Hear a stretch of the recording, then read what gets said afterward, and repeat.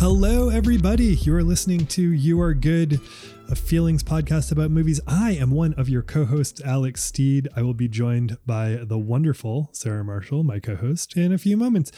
We're joined in this episode by Carolyn Kendrick, who is our fabulous producer and music director.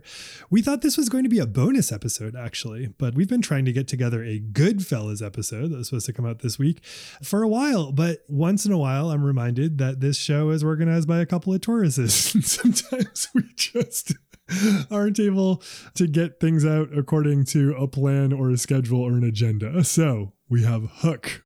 This is a movie people have been asking for since we started the podcast, especially back when we were called Why Are Dads, which was a show that was more forward about exploring relationships with dads. Of course, this is a movie about a dad who's, relearning how to be a kid, which was once very, very important to him, which was his whole life philosophy until being a grown up, being a pirate, took over his perspective. So yeah, this is about that.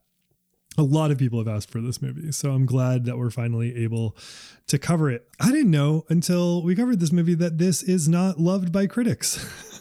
My experience is summed up in this great AV Club piece that asks, is Hook Steven Spielberg's worst movie or just his most excessive? And Jesse Hassinger in that piece writes the following. I was 11 in 1991 when Hook came out. I'm the exact right exennial age to forgive the movie its myriad excesses and embarrassments, just as those a few years older than me are liable to forgive The Goonies, and those a few years younger may forgive Hocus Pocus, on in both directions throughout the history of chintzy kids movies. That was me. I was a kid when this came out. It was like a big movie, and I just assumed that everyone loved it. It had Robin Williams in it. What's not to love?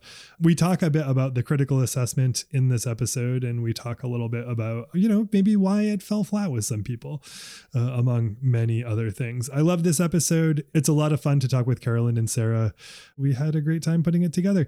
In case you haven't seen Hook, it's kind of funny to me to think that it's like a sequel to Peter Pan, but it is a sequel to Peter Pan in which we meet Peter much later in his life. He has forgotten that he's Peter Pan. He has a couple of kids. He's a busy workaholic. Work has taken over his life. It appears that he's a corporate raider. He goes to London with his family to celebrate Christmas and to celebrate an honor that his grandmother, Wendy, is receiving. And while that's all happening, his kids get kidnapped by pirates, and he has to remember that he is Peter Pan, and he has to go to Neverland and save them. The kids are being kidnapped by Captain Hook, and Captain Hook is trying to replace Peter as his son Jack's dad. So there's a lot going on here. This is exactly the perfect type of movie for doing what we do, which is understanding how we ended up this way. And this pairs well with last week's episode, which was about Scrooge, in which we talked about Bill Murray's flavor of depression clown. And we contrasted that against Robin Williams' flavor of clown, which I would argue is another form of depression clown. So, keep that in mind when you listen to this episode. Thank you so much for tuning in, by the way. It's so lovely to have you. You Are Good is made possible with your support, with the support of folks who help us out over on Patreon, patreon.com/youaregood. Remember, this was going to be a Patreon bonus episode. This is the kind of bonus episodes you get over there. You get a couple bonus episodes a month. We talk about all sorts of stuff. This next bonus episode, since it's no longer going to be about Hook, you're getting that now, is going to be about the movie Christmas Town and about Hallmark movies. And we're going to understand why those are a thing and why those are things that surprisingly appeal to us a little bit more than we expected them to. So yes, you can get bonus episodes by supporting us at Patreon at patreon.com/youaregood. Thanks to everyone who's doing that over there. Thank you so much to our wonderful supporters at Knack Factory, KNACK Factory, which is a commercial and creative video content production company with offices in Portland, Maine and Nashville, Tennessee, though they do work throughout these here United States. If you need that sort of work done, get in touch with the folks at Knack Factory.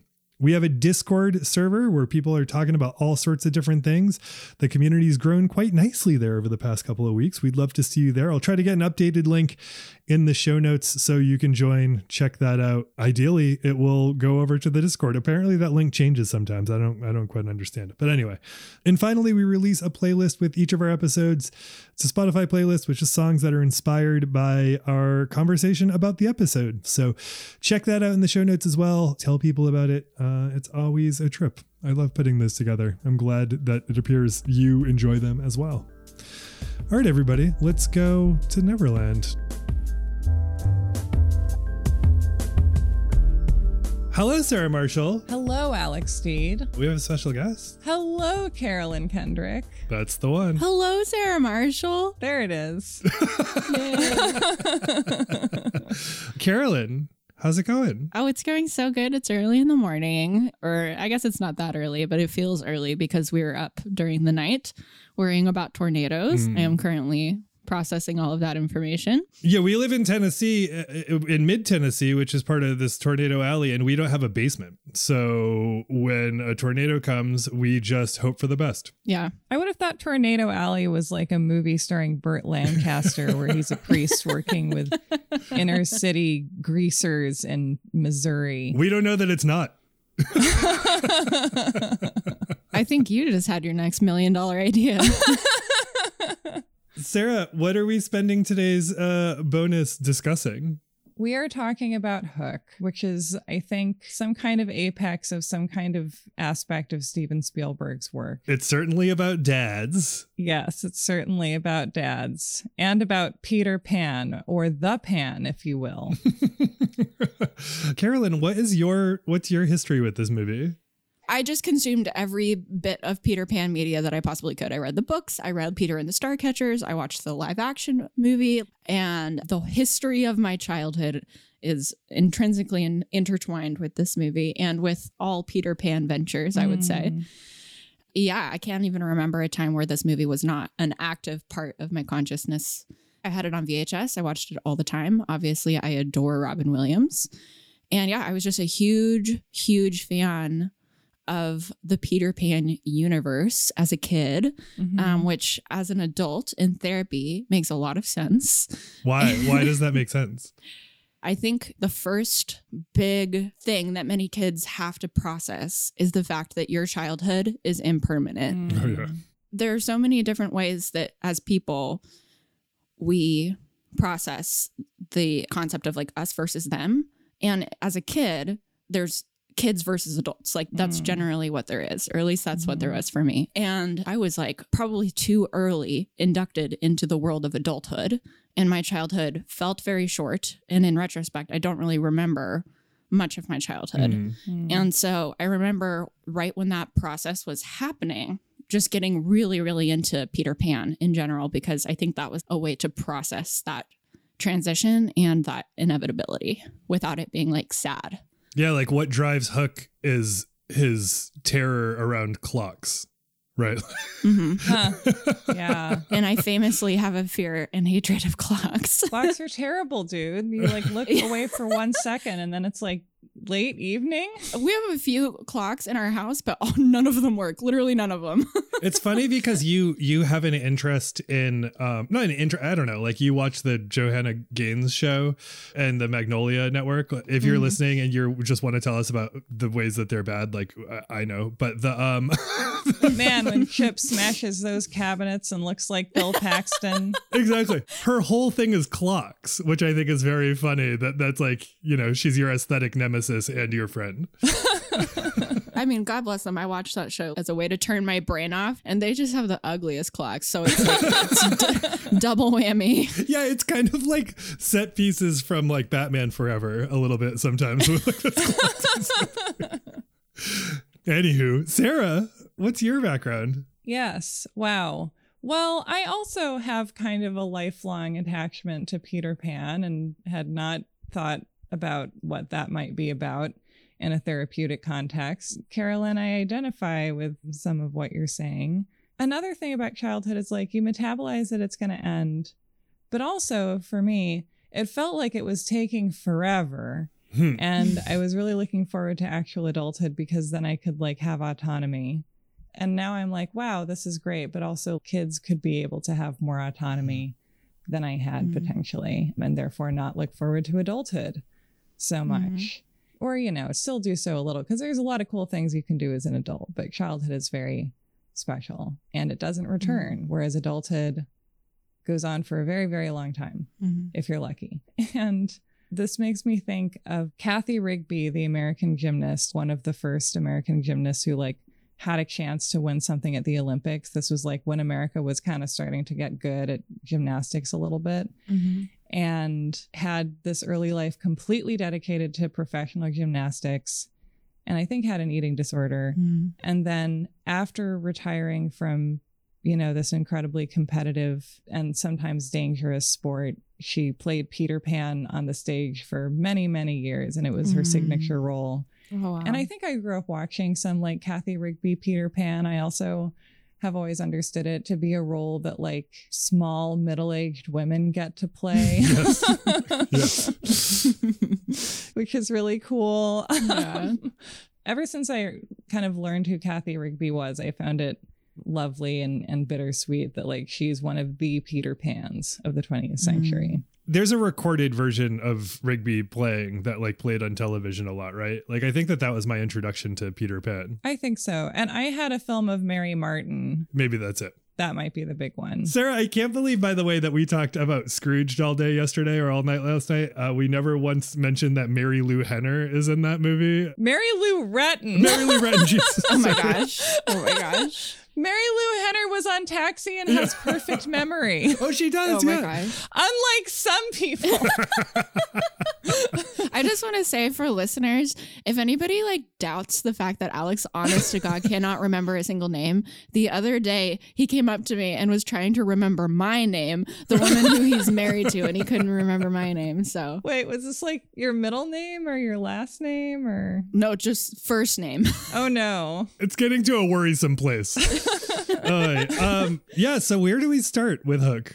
There's a lot to cover. Oh boy. We could get out of the way that this movie could steer you in the direction of having an eating disorder if you were on the precipice at some point because of its relentlessness. Yeah, definitely. About body related stuff and yelling at Peter for becoming fat, even though he's just Robin Williams. He's just middle-aged. He's filled out. He's got his shirt off at one point and you're like, you're talking about him being out of shape? Like, that's just... Yeah. I'm more distracted by his painted nipples. It's just that 13 pounds of him is hair.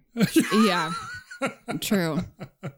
That's the one piece where I was like, okay, this aged interestingly, but everything else. That he's so hairy the whole... Oh, no, I think it's the body shaming. Yeah. You should get a wax. No, if I was going to dispute that concept. But yeah, you can really count on any 80s or 90s movie to be like, you're just like going along merrily down the stream. And then someone says something so viciously like homophobic or fatphobic, truly hateful sounding a lot of the time, where you're like, what?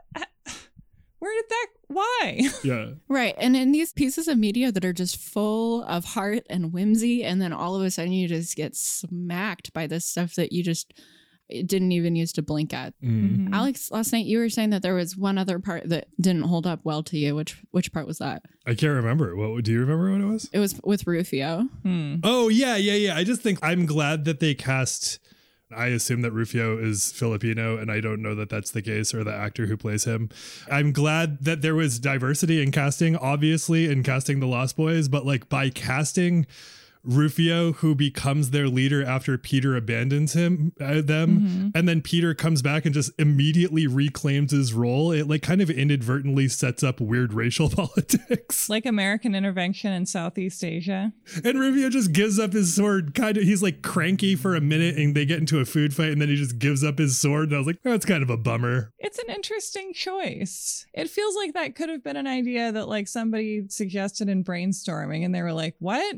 Peter Pan has to unseat a young interloper of color? This seems political, Steve. I'm too old for this, but this is because I have family members who watch it, which is how I ended up watching it. But I've talked a lot about Kenny Ortega's The Descendants, which is kind of like his most recent series that he's done. And that's all of the Disney villains in that, or like the villains of those of the each of the episodes are like ethnically coded in one way or another. And like, that's the one thing that does not feel like it holds up. Like, we're still dealing with that. We're still trying to figure out how to like deal with diverse casting and then also not accidentally or maybe subconsciously make a strange statement. I think like 1992 is when it came out, but like the early 90s, one of the opening lines of Aladdin originally, which they changed now. So if you go listen to it on Spotify or if you stream it, this won't be in it. But the original line, trigger warning for Islamophobia, was, I come from a land from a faraway place where the caravan camels roam, where they cut off your ear if they don't like your face. It's barbaric, but hey, it's home. Oh, yeah. Disney's like a very conservative organization in terms of what kind of risks they're going to take with an audience. And they were like, that's fine. Yeah, they're like, no one will think twice about that. So it feels like movies of this era, their idea of being political is just having people of color in the roles no matter what happens to the people. Sure. Right. That's the toe that they were willing to dip in without really any further examination. I do want to confirm also that the actor who plays Rufio, Dante Basco, is Filipino. Okay. Robin Williams' character at the beginning, the vibe of it kind of reminds me of Rick Moranis' character in Honey, I Shrunk the Kids. Not in this, not tonally, but in the sense that we're used to thinking of Robin Williams as this like joyful, good dad type, you know, in so many ways. And then seeing him be a bad dad at first, and then his whole redemption arc is becoming a good dad. Yeah, I just wanted to point that out, that was like an interesting parallel. Yeah, to contrast this with Mrs. Doubtfire, which I feel like is his other most iconic role of the early 90s for, you know, for kids anyway. He's too fun a dad. He needs to learn to be more responsible, and also a lot of blame is being laid at Sally Field's door. We just talked about Jingle All the Way, and it's funny to me. And I talked in that episode about how like this feels like the setup for a Saw movie to me, because the classic Saw setup initially is like a dad isn't attentive enough. So Jigsaw has to teach him to appreciate life and being a dad, because Jigsaw never got to be a dad. And it's so interesting to me that so many 90s movies are about a guy who's not being a good enough dad. It's because of his job. I think it practically always is. And so he has to be taught a lesson on some kind of magical journey. The only other like really consistently fruiting subgenre I can think of that is that kind of thing is like pubescent age girl goes on a magical journey, like in Labyrinth or Adventures in Babysitting or Return to Oz or The Wizard of Oz or etc. So far, all but Little Women has followed this, of our holiday movies has followed this track. A Christmas Carol is the OG in this arena. Right. Oh my God. At least as far as holiday movies go. It's interesting that like dads and teen girls are the people that movies are in a way most interested in. Yeah. Yeah. I wonder why that is. I mean, I guess, yeah, you never have a movie. Well, maybe you do. Were you going to say you never have that movie about moms? Yeah. The mom's version of this is always a sexual awakening. Right. The dad version of this is always like, I became an adult too fast and I accepted the burdens of the world on my shoulders too soon, and it made me an asshole and I need to relearn how to be a child. And there's a subgenre that's like not usually explicitly about a mom, but is definitely about a middle-aged woman who like reclaims her youth or sexual agency in some way. Like how Stella got her groove back, or The Bridges of Madison County. Yeah, totally. But I think overall, like, I don't think those get nearly as much recognition as they probably should in comparison to the like the dad trope. It's hard to bring your kids to a movie where mom learns to fuck. It shouldn't be, though. That's the goal of this podcast. There is no time watching this movie or any Peter Pan movie where I don't get really emotional. Yeah. Because it deals with a lot of the big themes in life, or at least in my life, that just really get me, you know. And it also acknowledges that children are dealing with these things too. We have this idea that childhood is fancy free and you don't worry about all of these things. But all of these kids are dealing with concepts of mortality and dealing with how you lose joy sometimes if you allow yourself to lose joy as you go through life. And like sometimes becoming an adult means losing this inner spark within you and losing this inner magic. And I think it's just so incredibly lovely. From what I can ascertain, like the thesis of this movie is we can learn to like continue the joy we can learn from our own children. And that also when we lose that joy. And when we choose to not experience joy and we choose to not experience magic, we also can take that away from the kids in our life. So it's also adults' responsibility to cultivate that, not only for us, but also for kids in general. Yeah. The justice cycle in Never Neverland, as the Lost Boys are concerned, is you are a kid. If you grow up, the only people who are grown up are pirates, and we kill pirates. It's just like the 60s. Yeah, it really is. Which Peter missed because he was an accountant. Right. Right. That scene up top, you know, before Robin Williams has accepted that he's Peter Pan, you know, he's putting his kids to sleep, and Maggie is like showing him this flower, this little paper flower that she's made. And she's like, look, it smells good. Oh, it's heartbreaking. I don't know why that one, I really got choked up seeing that scene last night. Mm-hmm. Because he dismisses it. Yeah. This time in particular, I was struck by how convincing of a shitty dad Robin Williams was. Yeah. Mm-hmm. The setup of him as a person who's become a sour adult corporate raider was very, very good. Like that setup was required for the rest of the movie to pay off. And he did it. Like he's a fucking asshole. That also makes me think that like maybe Julia Roberts got cast as Tinkerbell partly because she had like already warmed the heart of a corporate raider in Pretty Woman. Oh, yeah. I love that.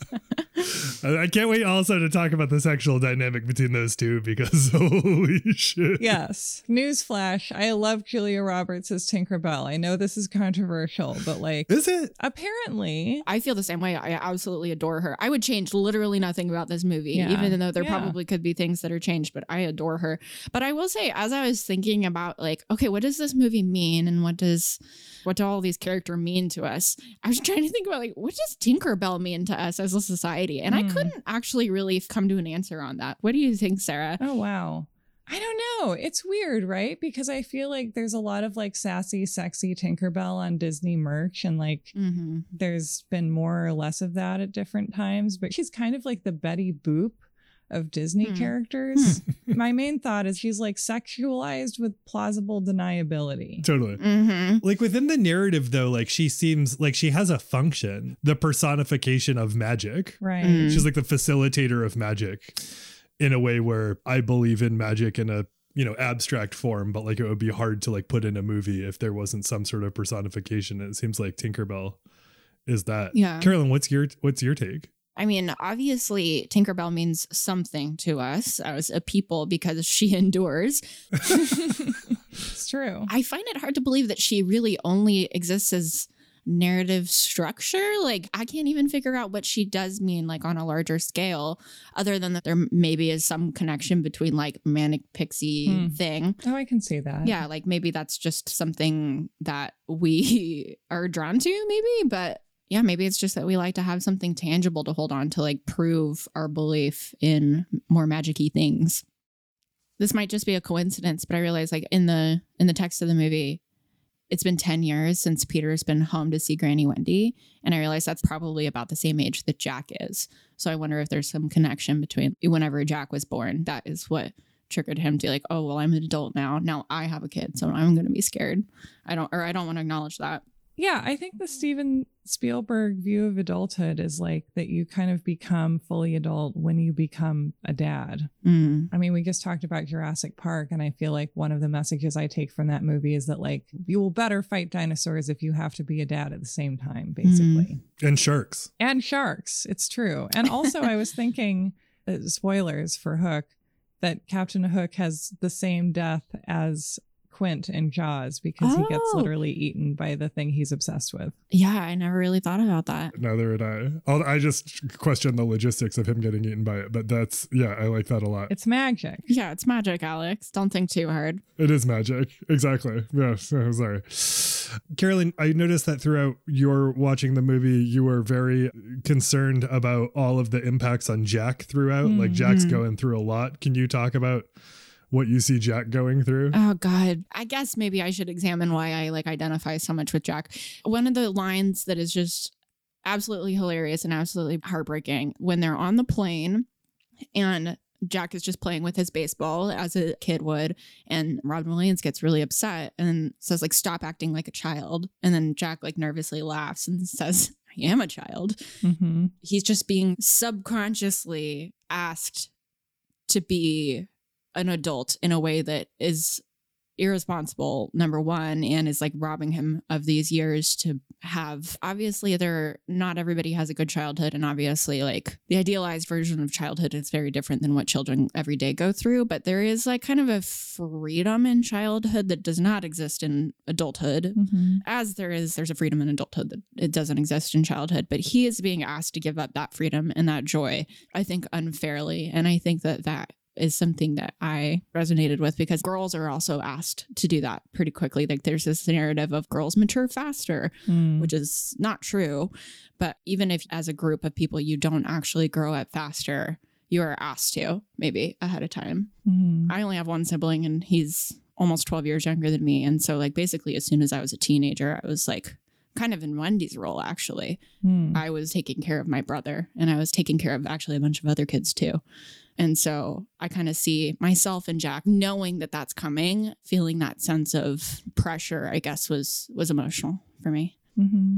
There's that, which is kind of like the setup for what he's going through. And then there's like how that is exploited. Right. Because like then he's a mark for Hook and Smee, who's deliciously played by Sarah's crush of the century, Bob Hoskins. I forgot that we had talked about that. But yeah, where did that come up? That he's got like a hairy back and Who Framed Roger Rabbit or something. The density of hair on that man's face is admirable. He should enter for an award or something. The fact that they come up with this scheme to be like the best way to get back, and this is great, actually. I mean, it's brilliant, but like the best way to get back at Peter is to co-opt his son's love. Yeah. Holy shit. And then he's ripe for it because he has been assaulted on all of these occasions. Like the sanctity of his youth has been assaulted on all of these occasions by his father's anxiety. So the script was written by Freud. So I have been thinking about Steven Spielberg the last few days, because I just watched the Amityville Horror, which was like one of the big horror movies of the 70s and made a ton of money then. I don't think people really watch it that much anymore. Like, I know it's a classic, but I don't think that if you're on a date and you want to get spooked, you're like, let's watch the Amityville Horror, babe, or whatever. And get spooked. Right? Yeah. When you're in that I want to get spooked mood. And this is one of my like enduring fixations, how the 70s were this time of like a ton of pop culture that were like, there's demons and Satan afoot and only the Catholic Church can help you. Like how horror movies in the 70s were, a lot of them was like an ad for the Catholic Church for some reason. And how Steven Spielberg stands alone, and that's why his horror really endures. I mean, there's like some good enduring Catholic horror, like The Exorcist. That's a great movie. Anyway, but I love how Steven Spielberg, his horror concepts last because he's not talking about something in society that people are like interested in right now. He's talking about like these very basic human things. And so like his two big 70s horror movies, I think, are like Duel, which is like, what if there was a big truck that was chasing you? And it's like, who's in the truck? And the movie's like, it doesn't matter. It's just a big truck. And then Jaws is like, what if there was a big shark and it was eating your kids? I feel like there's something very special about Spielberg where he has this like connection and acceptance of what makes human beings tick and what do they want to see. And I know that this movie didn't do super well when it came out. Like, I think it was regarded as a little bit of a disappointment, but like, I think it's become so beloved by so many people in the time since that like it is a classic now. Why is that? What makes it special the way that it is? I informed Carolyn that this movie was not received critically well. Like this movie has a 30% on Rotten Tomatoes. Which is insane, by the way. Yeah. Carolyn's direct quote, which I wrote down in my notes, is, "You've got to be shitting my dick." Right? Like, what was wrong with people whatever year this came out? That's how egregious it is. Yeah. So I think the two things that strike me immediately is one, something that BJ was saying about Jingle All the Way. And these are obviously different movies, but like this movie's very campy. Like, oh my gosh, yeah. There are a bunch of scenes in which children look like drag queens and Hook himself is a drag queen. Like, and as you pointed out, there's a 19th 20s gangster themed Lost Boy. Yeah. An Italian vaudeville comedian. This movie's super, super campy. And I think like people don't necessarily know what to do with that, especially since Spielberg is a quote serious director. Like it's sometimes hard to know what to do with whimsy. And I think the other thing that this movie does that I appreciate now that I probably at some point in my life would have shit talked is it's not nuanced at all. Yeah. All of the themes we're talking about are so heavy-handed in a way that I think is probably very important for young viewers. Nuances for French people, Alex. I've said it before and I'll say it again. You're right. I've come around. Like this doesn't have to be breathless. Yeah. Right. Carolyn, why do you think is it a movie that has been able to build a following? Like why are people drawn to it now? Well, I think that this movie is kind of the archetypical and a classic example of a family movie in the sense that there is something for everyone. And also because it takes a classic story that most people are familiar with this story. You don't really need to like know the ins and outs of the original Peter Pan to connect with it. But also just because these themes are themes that we think about through our entire lives and we think about them differently in each phase of our lives. So when you're a kid watching this, I think all of those heavy-handed metaphors and all of those clear metaphors are ways, I don't know if it's a chicken or the egg situation where either you're already thinking about these things and then this gives you a way to metabolize it, like Sarah said, or I don't know which comes first. But then as an adult, you watch it and you get something else from it. So as an adult, like I felt like I was Peter Banning watching this movie. On this watch, I felt like I was actively remembering all of these things about childhood that used to like spark me and make me feel alive and made me feel magical. Through the process of watching it this time, all of that eventually comes back through the course of watching this movie. And I don't know if that's the case for everybody, but I think that could be a reason that this movie endures. Every time you watch it, it can re-spark something from childhood within you that hopefully you're able to carry and share in adulthood. To me, a lot of why I respond so strongly to this movie and why it makes me cry so much, often like the score by John Williams is playing a part. And I feel like Spielberg at this point was like doing science basically, where he was like, we have John Williams. If his music doesn't make you feel feelings, then like, I don't know what will. And it also it takes place in beautiful winter in London, right? Yeah. Does it take place in Christmas? Like, is there any Christmas imagery? I can't recall. Yeah, I think that's like the idea is that they're going home for Christmas. It's a big budget Christmas movie. Yeah, Hook is a Christmas movie. There you go. I don't know if this is just a matter of having lived with 4 years of Trump as our president and then having to continue to live with some version of that in the forever future. But I had such a big like Trump read on Captain Hook this time because like, you know, he's this like totally campy villain who has this very intense anxiety about time and is trying to shape his entire reality around him to accommodate his anxiety. And like he, you know, like he just can't have a functioning clock around. He needs all the clocks to be broken. You know, he's a fantastic authoritarian. You know, he sniffs out the person who he believes to be his to dissent against him and puts him in a box full of scorpions. Oh, yeah. Like he feels like a real Trumpian authoritarian. Trump would do that if he could. Yeah. Again, I don't know that he hasn't. Right. I can't believe they cast Dustin Hoffman as Captain Hook, and I can't believe it's so great. It's so good. That's what I think every time I watch it. This was the first Dustin Hoffman experience I ever had. Like I knew who Dustin Hoffman was because of this movie. They were like, he's so good in Dragon Tootsie. Maybe that is why they thought that.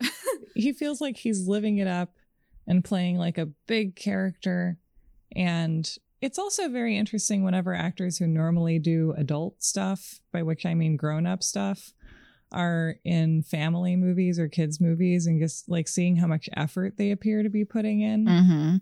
And like it does feel like everyone involved in this movie is giving it absolutely 100%. And it's like a family movie on the scale of Jurassic Park, which is also a family movie, but is like cutting edge CGI, dinosaurs chasing people, and not about like whimsy and the childhood in our hearts as much. And I wonder if people like resented that maybe when this came out, because they were like, this is too many resources for the whimsy. I don't like it.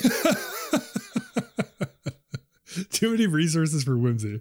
Sarah, I feel like you talk about this a lot, where we don't give kids nearly enough credit for being able to understand what's going on. And we don't necessarily always allocate enough resources towards kids and their ability to enjoy themselves. A lot of kids' media is just like, I don't know, like just shoot it in Bulgaria for as cheap as possible or something. Yeah. Or just like, let's do like the bare minimum here because kids are dumb and they won't notice.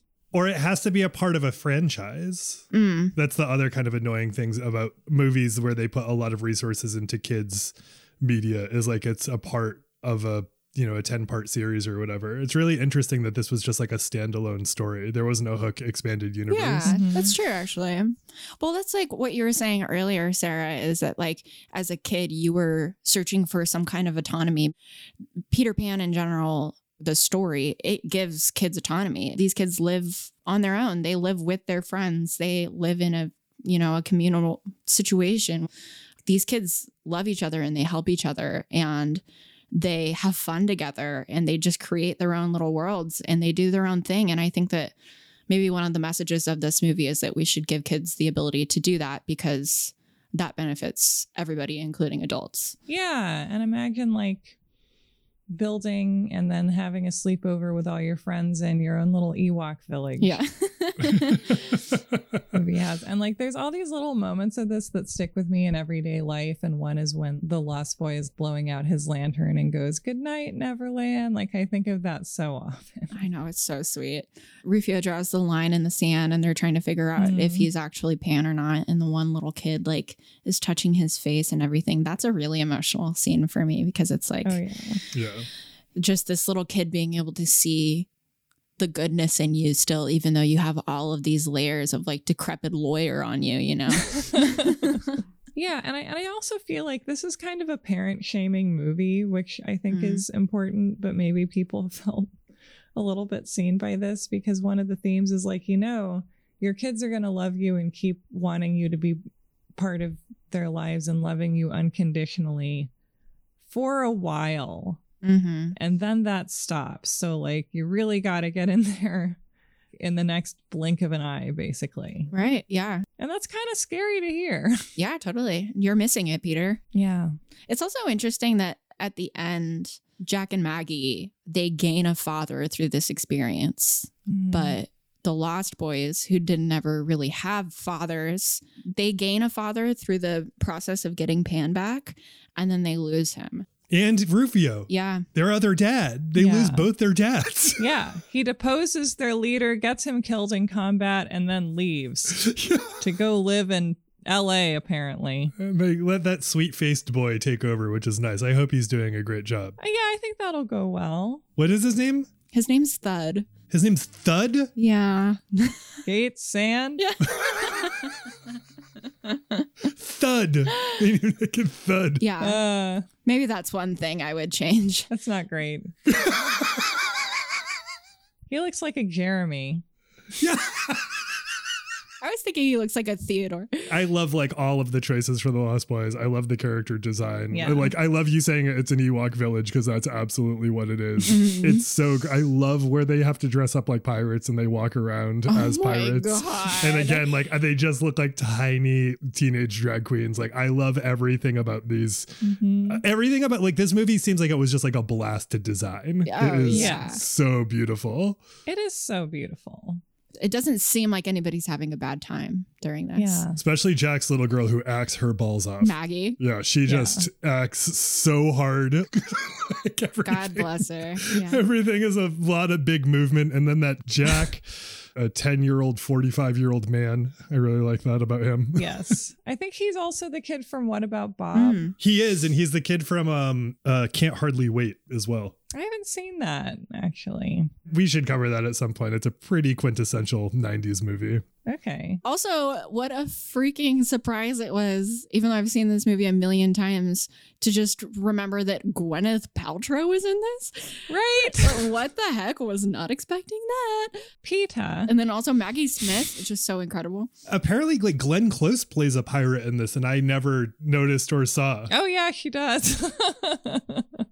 It's so cute. Yeah, and there's the David Crosby cameo. Thank God. Lots of good cameos in this. Sarah, at the end, this is the first time I made the association, probably because we've covered the movie twice so far in the past year, is Toodles makes a Dead Poet Society reference to Robin when he's going out the window and he yells "Seize the day" at him. Oh, yeah. Oh. See, I didn't catch that. Oh, that's cute. I don't know if it was intentional, but it feels pretty pointed. Robin Williams had a run, man. It must be hard to become America's surrogate dad, but it's just like, listen, there wasn't a better one. You just got to do it. Yeah. From like Garp to I would say it probably started to change around Flubber. Yeah. That was like 13 straight years of bangers. The Glubber dynasty. Dynasty. Oh yeah. Robin Williams is such a good actor, and like, it's like that one scene where he's in the window before he realizes that he's Peter Pan while they're still at the house, and he like sees all of the wallpaper like depicting all of the scenes, and he like momentarily inhabits Pan's ethos and then like snaps out of it really quick. I just thought he just has a lot of really good physical acting in this movie in a way that I really appreciated this viewing. Mm-hmm. What popped into my head at that exact moment is the part where Hook has his hook removed by the lady, and the looks on both of their faces, and this just says more about me than I think it does about Hook. It just feels like she's pegging him. Like there's a whole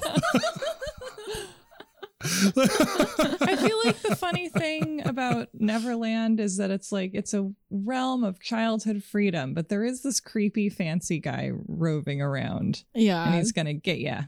devoted to killing the head child. Right. It's like, oh shit. That doesn't sound so utopian now that you put it that way. Yeah, there's like a constant Cold War going on in this place. What if I wrote like a YA I hear these are out of fashion now, but what if I wrote a YA dystopia novel called I don't know, title needed, but like where it's like dystopian and then you realize gradually that it's about Neverland, but it starts off as like the boys were lost. They had nothing to eat but the tiny, briny mussels that clung to the shores of the treacherous island where they were hunted by pirates. Oh my gosh, that's amazing. That's so good. Yeah. The pirates are just Proud Boys. Yeah. Oh yeah. This movie. Just these like resentful, terrible men. I think it is kind of utopian that there is this weird fancy guy eternally has a vendetta against children, because then these Lost Boys always have an adventure. Like, I think that's kind of the point, is that then... Oh, that's true. Yeah, they will never lack for entertainment. Yeah, and pirates are such a fun kind of adventure if you're a little boy. Yeah. Yeah, exactly. And it gives a nice, clear sense of good and bad, which is excellent. Mm-hmm. No one has to like struggle with abstraction in this universe. I also love how Tinkerbell is only big enough to have one feeling at a time. I really identify with that. Is that part of when she becomes big? Like, then she can have enough feelings to express that to Peter? Yeah, which I love. I love that. Yeah. I forgot that she becomes big, and I immediately, when her tone with Peter started to change, was questioning the sexual dynamics of how that would work. Thankfully, she became big to answer some of those questions. Mm-hmm. What do you think the purpose of that is? You don't really need Tinkerbell to like get horny for Peter in this. It's not like it goes anywhere. I didn't need it. I mean, I guess she always was, so it's like canonical, so you could say that their hands were tied, but like, I don't know. Carolyn, you pointed this out. Us watching, Wendy tell her story in which like Wendy, his grandmother, Peter's grandmother, gets real close to him and is like explaining essentially that she loved him in kind of a sexy way. That didn't end up happening. He doesn't end up coming back, but he ends up coming back for her granddaughter, and like how mind fucking that must be for Wendy. Yeah, Jesus, that hardly ever happens in real life.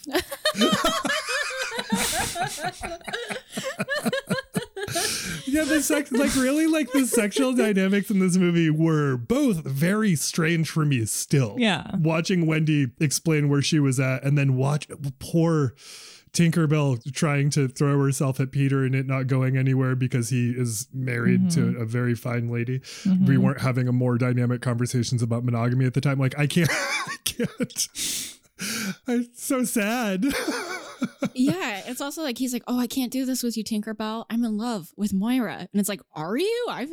Prove it. Yeah, it doesn't seem like I haven't seen anything between you two yet. What happens in Neverland stays in Neverland, you know? And again, it's a universe in which like you just have to do a pretty quick grand gesture to make up for everything, like throw your cell phone out the window. And then that like reaffirms your love to everybody.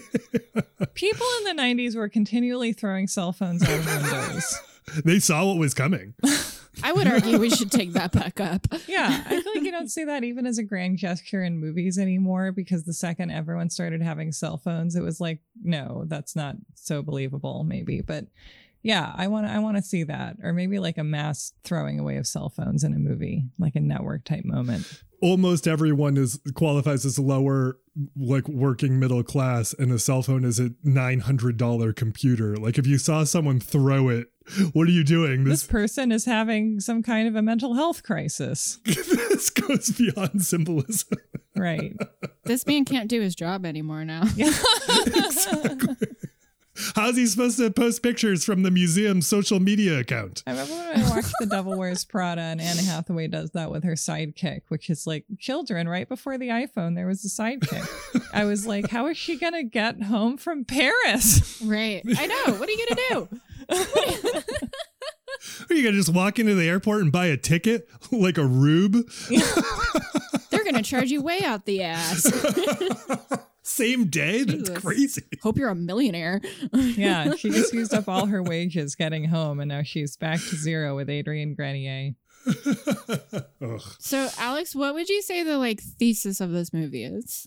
You're going to grow up because just physiologically it's going to happen. But since that's going to happen, it would be really great if you took some of the elements of your youth with you and don't become someone who is poisonous to yourself as a result of shutting that out and then poisonous to everyone else around you. Mm-hmm. Sarah, what do you think? I agree with that. Childhood is very fleeting, including the childhood of your children. Don't waste it. I do feel like that's important for parents to hear, because like I didn't really get that kind of moral when I was a kid, because as I said before, I felt like time took so long to pass. And now it's incredible to me to think about raising children with my concept of time as an adult, because like when I was a kid, the period between my 7th birthday and my 8th birthday was endless. It took forever. So much stuff happened. I changed so much as a person. Huge dynamic difference. And now for me, the difference between like being like 33 and being 34 is like my hair's longer. Right. So much of the tension that we talk about between parents and children is for sure by way of generational trauma. It's by way of cultural trauma. It's by way of all of these different things. But we very rarely talk about what you just said, which is there's a fundamental difference in the perception of reality based on how each processes time. Totally. Yeah. Isn't that trippy? Right. I mean, I assume this is like something like the theory of relativity, which I do not understand, except what LL Cool J said in Deep Blue Sea, which is that if you sit next to a pretty girl for an hour, it feels like a minute. And if you put your finger on a hot stove for a minute, it feels like an hour. Yeah. That's all I know about that. When you're 10 years old, 1 year is a 10th of your life. Right. When you're 40, 1 year is a 40th of your life. Right. It feels so different. I think it just is different. Like time is different for us at different ages. And then I hear it slows down again when you get old. That is not the report I got from my father. Oh, well. The report I got from my father, he's like, I blink my eyes and a year goes by. I blink my eyes and a year goes by. I was 70 and now I'm dead. Ooh. All right. Well, okay, fine. Bummer, Alex. I know you constantly live in fear of the clock, Carolyn. You talk about it a lot, but that is the like thing that pops into my head whenever I think about that, is like the constant warnings I got from somebody who was old that time just becomes more and more your enemy. Ugh, Sometimes I like to be lied to. right. I'm going to go get one of those vampire facials. Ooh, what's that? They draw your blood and then they centrifuge it and then they spread your own platelets on your face. Wow. Holy crap. Yes, please do it and report back. It at least would be a great placebo effect. Carolyn, what is the moral of this movie? Childhood is not confined to the years of your life before you're an adult. You can still take the lessons and the magic of childhood with you into adulthood. And that, in fact, it's our responsibility too, because that's the only way that we continue to experience joy. That's one of the biggest ways that we continue to experience and share love. I agree with what both of you said, that it's precious and we have to treat time with the respect that it deserves. If we treat time like it's precious, then that will make life better for us and for our children. That's so well put. And I feel like so much of this show, I think we all understand on some level what you just said. And we're constantly trying to figure out like what roadblocks from our experience get in the way of our ability to do that. Yeah. Carolyn, where can we find your stuff? You can find me and my stuff on this podcast. You Are Good. I am a musician, and so you can find my stuff on, streaming services, but preferably on Bandcamp, on carolynkendrick.bandcamp.com or something like that. You can also find me on Twitter at Carolyn B. Kendrick, B as in boy. And yeah, I also have a website called, wait, we didn't do the daddy question yet. Yeah. I'm happy to do it. We don't typically do it in the bonus episodes, but I'm happy to talk about the daddy. Oh, okay. I think we should. Okay. Carolyn, why don't you ask the question? Okay. Well, we know it's almost like I listen to every waking moment of the day. We know that Robin Williams is the father, but who is the daddy? Alex? Oh, gosh. I feel like it's Rufio. Ooh. Who gets short shrift. Peter left because he had to become a corporate raider. And by the way, I love all the illusion. Like, I love when Jack is explaining what Peter does for work and he's describing him be a pirate because that is what he is. And that to me is like the best and most wonderful reveal in the movie, is realizing like what we're being set up for is he became Captain Hook. A lot of that same stuff happens in Jumanji. But yeah, Rufio took over for Peter, filled a leadership void, was there for these kids, became a dynamic swordsman, and gets no thanks in this entire movie for what he has done. I mean, no, he gets no thanks in this movie for what he's done. And he just makes it possible for Peter to just walk back in. Rufio was always cool when I was a kid because he was cool. And now I realize he's cool because he was their dad. Yeah. Yeah. A dad who wanted a dad. Yeah. Yeah. Oh. As cool as Peter, which is very generous of him to say. Yeah. He's like, I'm going to make my dying moment about validating you. Oh, Rufio. Oh, yeah, totally. Yeah, that's Rufio for me. Sarah? I would say Maggie, because she's got a good head on her shoulders and she knows that like the leading cause of being a pirate is needing a mommy. Yeah. Which I agree with. Which I think is very sophisticated moral outlook. Yeah. That's so nice. Yeah, you're totally right. I'm glad you brought, I can't believe we haven't touched on that. I'm glad you brought that up. Yeah. Well, there's that moment where Peter's trying to save them from the net before he can fly. And she says, come on, Daddy, Mommy could do it. She actually, props to Maggie, because she really brings it all back to moms in a way that I think we forget throughout the movie. Yeah, she's always reminding us that actually moms are doing a lot more work than dads. Yeah. Yeah, her mom is present and shows up to things. And the pure belief little kids can have about the powers of moms is like incredible, which is also because they're children. So as society needs to recognize that moms are vulnerable and need lots of money. But it's beautiful when their children think that about them. Yeah, that's nice. Carolyn? I am going to say Tinkerbell, Because she is the one that actually transports Peter to Neverland, and she is the one who actually whips him back into shape, and she does a lot of the work to get him to remember who he is. And also Julia Roberts is just obviously incredibly stunning. So yeah, this is peak Julia Roberts. Mm-hmm. Julia, I mean, look at her, Jesus. This is the time of like, it's Julia's America and we're just living in it. Yes, Yeah. it is. Yeah, totally. And it was like, Julia, you can do whatever you want. She was like, cool, I'm going to marry Lyle Lovett. I respect the decision. I've said this before and have had no follow through because we've been so busy with everything, but I so desperately want to make like a 6-part miniseries about Lyle Lovett. Oh, yeah. yeah. Do it. Can one chapter be called Julia? Absolutely. Okay. It's about 18 months of his life. Or whatever it was. I'm also going to just say Captain Hook because he has one of the best lines, which is death is the only great adventure I have left. Yeah, that's so good. Thanks for producing our show. Yeah. Thanks for having a show for me to produce. It all works nicely. Aw. All right, well, I'll see you in the other room soon. I love you guys. Bye. I love you, Carolyn. Bye. All right, everybody, that is it for this week's episode of You Are Good, a Feelings podcast about movies. We are so happy that you joined us. Thank you so much to Carolyn Kendrick for producing the show, for appearing on the show as a guest, for being our music director. You can find Carolyn's music at carolynkendrick.com. You can find a album of songs she made for this here show called The Music of You Are Good Volume 1. You can find her EP called Tear Things Apart. You can find all sorts of things. So carolynkendrick.com, listen to Carolyn, stream, buy stuff on Bandcamp, and on and on. Thank you so much to you for listening to the episode. You can find us on Twitter at You Are Good Pod. You can find us on Instagram at the same name, You Are Good Pod.